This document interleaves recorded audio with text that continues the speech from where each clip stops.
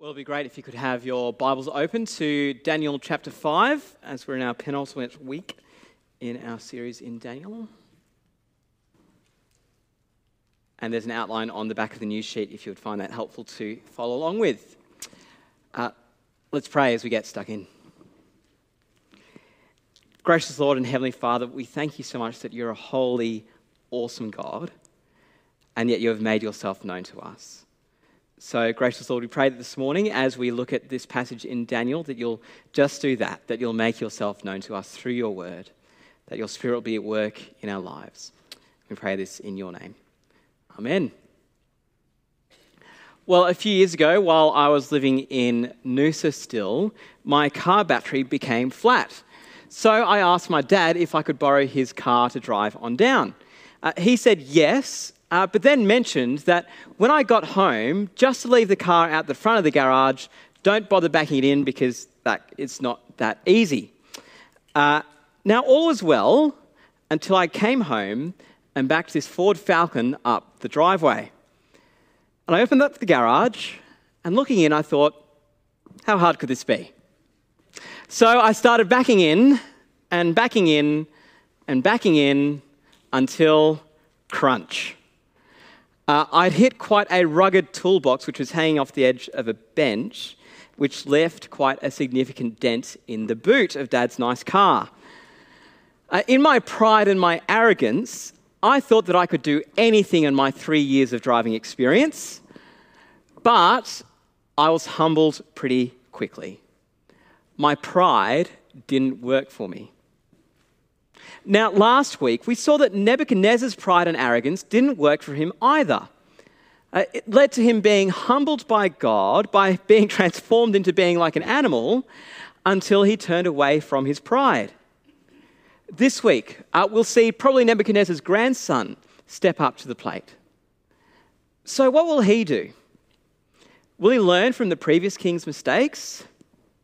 Will he be humble before the real king, Yahweh? Well, no, he won't. And once again, we'll see that our Lord cannot be approached with pride, won't tolerate being mocked, but that it's only in humility and weakness that we can approach him. So then, in Babylon, a few things have happened. King Nebuchadnezzar has died. Then another king has stepped up to the plate, only to be assassinated. Then there was another king with a short tenure. And now King Belshazzar has ended up on the throne. He's probably Nebuchadnezzar's grandson. When we see terms like father and son in this passage, it's probably a reference to him being like a descendant, like a person of Israel would call Abraham their father. But also at this point, Babylon's strength is waning. It's about 539 BC. The Persians are in place to take the city. They were known to be pretty crafty in their workmanship, and not even the big walls of Babylon were too much for them. So then on this day, the king throws a party of grandeur and of pride. So would you look with me at chapter 5, verse 1. King Belshazzar gave a great banquet for 1,000 of his nobles and drank wine with them. While Belshazzar was drinking his wine, he gave orders to bring in the gold and silver goblets that Nebuchadnezzar his father had taken from the temple in Jerusalem, so that the king and his nobles, his wives and his concubines might drink from them. So this party wouldn't have been just a little drinks and nibbles with some party pies. No, this is the full-on experience. It's dripping with opulence. It's saturated with wealth. It's highlighting the pride of the king. And in his most probably intoxicated state, he has the bright idea of bringing in some more cups. Not just any ordinary cups, though. These are the goblets taken from the temple in Jerusalem that were set apart to be used for the worship of God. If you've read any of the books of Exodus or Leviticus or Numbers, you'll remember all the various restrictions and regulations that were given for the proper worship of God. Because God is a holy God. He's not like us. And so in his graciousness, he gave his people a way to worship him that involved these cups. It's not like there's anything extra spiritual or magical about them, or that God somehow magically lived in them. No, it's just that they were set apart for the purpose of worshipping God. So now Belshazzar brings them in for his wives and his concubines to drink out of. And then as they drank, they praised the gods of gold, silver, bronze, iron, wood, and stone.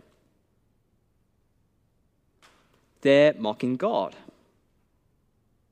They're insulting his name. They worship the gods that they made with their own hands, with the objects that were to be used with the worship of the living God. This king is totally, extremely arrogant. Now, these days, we may not have a temple or any kings hosting great big banquets, at least here in Australia anyway. But you don't have to look too far in the world to see people mocking God. All you need to do is have a brief glance at social media. Not that I recommend doing so. But you see people referring to God as a giant sky daddy, or saying that faith is just a crutch for the weak. And believe me, that's the PG version. It gets a lot worse. We can sadly see this pride and arrogance by some people who call themselves followers of Jesus, in totally ignoring his calls to be humble, to take up their cross and follow him, but rather they live in extravagant mansions and extort the poor and thrive off the huge donations of their rich friends. It's arrogant. It's mocking the only holy God. And this is the world that we live in. So what is God going to do about it? Well, for the case of Belshazzar, he brings him to his knees quite literally. Look with me at chapter 5, verse 5. Suddenly, the fingers of a human hand appeared and wrote on the plaster on the wall near the lampstand in the royal palace. The king watched the hand as it wrote. His face turned pale, and so he was so frightened that his legs became weak and his knees were knocking. Now, back in school, I wasn't particularly athletic, so the thoughts of any athletics carnivals or cross-country races or, lo and behold, swimming carnivals put a knot in my stomach and made me extremely weak at the knees. Similar thing happened here as the king. As he watched the hand appear right next to the lampstand so he couldn't miss it, the colour drained from his face, and some commentators say that he wet himself. So he brings in the magical gurus of Babylon. And lo and behold, just like the 2 times before when they've tried and done this, they can never make neither head nor tail of the writing. So then the king becomes even more scared. Even more colour drains from his face. The things of this world couldn't save him. He's used to calling the shots. He's used to having things just as he wants them, but they just aren't working. He's terrified and his power is gone. He's humiliated. But then the queen steps in, or most probably the queen's mother. She refers Belshazzar to events in Nebuchadnezzar's time. She tells him about a bloke who could be useful. He apparently, from verse 11, has the spirit of the living gods in him and was found to have intelligence and wisdom like that of the gods. There's something particular about this person, and his name is Daniel. So then, Daniel is brought before the king. The king has a bit of a dig at Daniel for being an exile, but then offers Daniel more riches and more power and more authority. Now, we've got to remember here that at this stage, Daniel isn't the bright-eyed teenager that we met in chapter 1. By this stage, he's probably 80. He's seen some things. He's been living under Babylonian rule for about 60 years. So he's been the head of other spiritual people in the nation. He's avoided being killed by interpreting dreams. He's seen his mates come out of the fiery furnace untouched, and has seen Nebuchadnezzar be absolutely humiliated in the previous chapter. He's been there for all of that. He's been there seeing that at every corner and twist and turn that Yahweh has come out on top. And we've seen that he is the one with true power and authority. So then, how is Daniel going to act in the face of this prideful king who is mocking God? If I was in this situation, it would be so tempting to do the immature thing and may not answer the question, or probably counter his pride with a snarky remark or something like that. No, but thankfully, in the face of the arrogance of the world, Daniel is still humble and acts as God's servant. He acts with integrity, entrusting the character and the judgment of the Lord. So see with me from verse 17. Then Daniel answered the king, "You may keep your gifts to yourself and give your rewards to someone else. Nevertheless, I'll read the writing for the king and tell him what it means." He doesn't care about possessions or rewards. He's not doing this for the money or even for his own enjoyment. He's doing this purely for God. What a model for us on our front lines when faced with arrogance. So he starts off by giving Belshazzar a bit of a history lesson about his grandfather Nebuchadnezzar. He recalls how in verse 18, how the Most High God gave him sovereignty, greatness and glory and splendor. The only way that Nebuchadnezzar got to where he was as king was because of the one true God. Nebuchadnezzar would be nothing without God. But as we saw last week, his heart became arrogant and hardened with pride. So God humbled him until he turned and acknowledged God for who he was. Now, there's a saying about history, which I'm sure we all well know, that those who forget their history are bound to repeat it. If we don't learn from the same mistakes that humanity has made, then we'll most probably make them ourselves. Now, it seems here that Belshazzar hasn't just forgotten about his history, but he's blatantly ignoring it. Daniel points the spotlight right at Belshazzar in verse 22. "But you, Belshazzar, his son, have not humbled yourself, though you knew all of this. Instead, you have set yourself up against the Lord of heaven. You did not honor the God who holds in his hand your life and all your ways." He knew all the events before, and yet he has no humility in his actions. He has set himself against Yahweh. But here's what we learn from the end of verse 23. That our God isn't just in power over the nations and only on the grand scale. No, he's the Lord and King of the details as well. There's a kid's song which says that he's got the whole world in his hands. He does. And he also holds our lives in his hands. All our lives. All our ways. Every breath that we breathe is because he says so. Everything that comes our way or comes over our desk, work, it's because he says so. He's got the final say over us and Belshazzar, even though he didn't recognize it. So the appropriate response to our loving God isn't pride or arrogance, but humility. Acknowledging that he is God and we're not.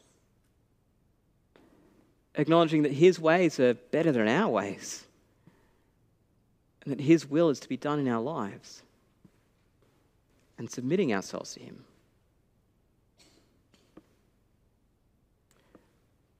So then what is it that has got Belshazzar so worried about? Well, this is what Daniel says from verse 25 when interpreting the words on the wall. It says, "Mene, mene, tekel, parsin." So, mene, Belshazzar's days as king are numbered. God is going to bring them to an end. And not just his reign, but as we'll see shortly, his very own life is at stake here. Notice it's written twice for him to pay attention. Tekel. Belshazzar is a lightweight. He's been put on the scales and has been found wanting. he's really just a bit of a disappointment. No substance. Then Perez, your kingdom is divided and given to the Medes and the Persians. The house of cards is about to come crashing down. The timer is about to reach 0. Belshazzar, it's all over for you, buddy. Daniel doesn't sugarcoat it. He doesn't put a positive spin on things to make it sound better or more digestible. No, he just tells the truth of what God is going to do and how God is going to bring judgment on Belshazzar and Babylon. So then how does Belshazzar respond? Well, there's no real response recorded, is there? Other than giving Daniel all the riches and placing him in great authority. The humble Daniel was exalted and lifted up. But then if you glance down at verse 30, that very night, Belshazzar, king of the Babylonians, was slain. And Darius the Mede took over the kingdom at the age of 62. It's always like a footnote, isn't it? Judgment was swift. The arrogant one was humbled. Babylon was defeated, just as prophesied about in Isaiah and Jeremiah. And in just a few years' time, the exiles are going to be sent home to rebuild the land. See, arrogance and pride before God just won't work. Sometimes you may hear people in the world say things like, who is God to say what I can and can't do? He's just a bit of a big cosmic spoil sport. Or things like, I don't need anybody else to tell me how to rule my life. I just need to reach my full potential. And the heart of this is pride. It's me, me, me, me. See, ignorance of God and ignorance of his authority is like a toddler ignoring their parent who provides for their every need. It's like telling God that we don't need him when in fact we actually do need him. And if you haven't noticed it yet, well, we're all like this at times in our lives, aren't we? I know that I am. Thinking that I can do this life in my own strength. Thinking that I can be perfect when in fact I'm not and I can't be. Thinking that I'm so much better than other people. Pride and arrogance rears its ugly head far too often. It may not be as blatantly obvious as Belshazzar, but it's just as real. And this deserves punishment. It's what I deserve. It's what all of humanity deserves, just like Belshazzar. But God, in his utter love and compassion and graciousness, has made a way, not for us to only just avoid judgment, but to be brought back into relationship with him. All we can do is approach him with humility. Ask for forgiveness for when we've acted pridefully. And commit to living for him. And because of Jesus, who took on the nature of a servant, who became nothing, who in complete humility went to the cross to take our punishment, all will be forgiven. And then there will come a day when those who have exalted themselves against God, when those who have hardened their hearts in pride, those who have mocked God and mocked those who follow him, who haven't repented, they will be judged. They will be brought to justice. But until that day, we can live in quiet humility, in hope, in confidence, knowing that God holds us in his hand. knowing that if the world mocks God or mocks us for following God, we don't have to retaliate, but rather just turn the other cheek. Knowing that God is the one who holds all the days of our lives in his hand and that he'll have the final say and that he rules, even over the most godless of front lines. Jesus once told a story about two men who went up to the temple to pray. One man was a religious leader. He walked right up to the front and he praised himself, saying, "God, I'm awesome. I thank you so much that I'm not like other people, especially not like that tax collector over there. God, you are so lucky to have me on your team, buddy." The other man, the tax collector, shuffled into the back row, fell on his knees, head hung low, beat his chest, saying, "God, have mercy on me, a sinner." Who went home right before God? The tax collector.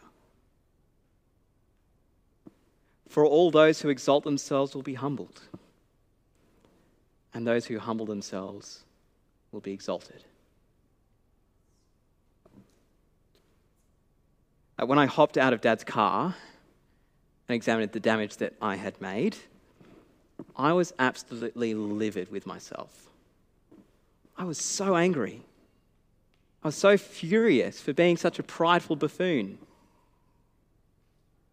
But after I had collected my thoughts, I called Dad, explained what happened, apologised profusely, but even without seeing the damage, he said, "It's all right.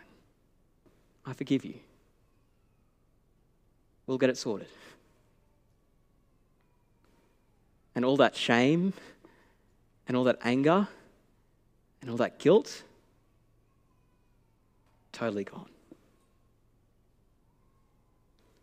Now, friends, we can have this, but on a much grander scale with our Heavenly Father, by simply coming to him with humility, just like the tax collector. If you haven't yet done that, today is a great day to do so. Because pride won't work. Weakness is the way. So let's pray.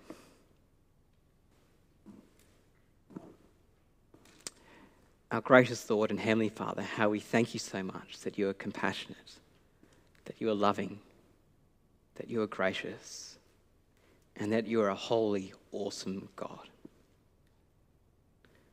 Lord, help us not to have pride, but to have humility. Lord, help us in our weakness to look to you. Help us to be content with what you have given us. Help us to serve you and you alone. And Lord, may we conduct ourselves so well on our front lines that your glory shines forth in us. And we ask this in your name. Amen.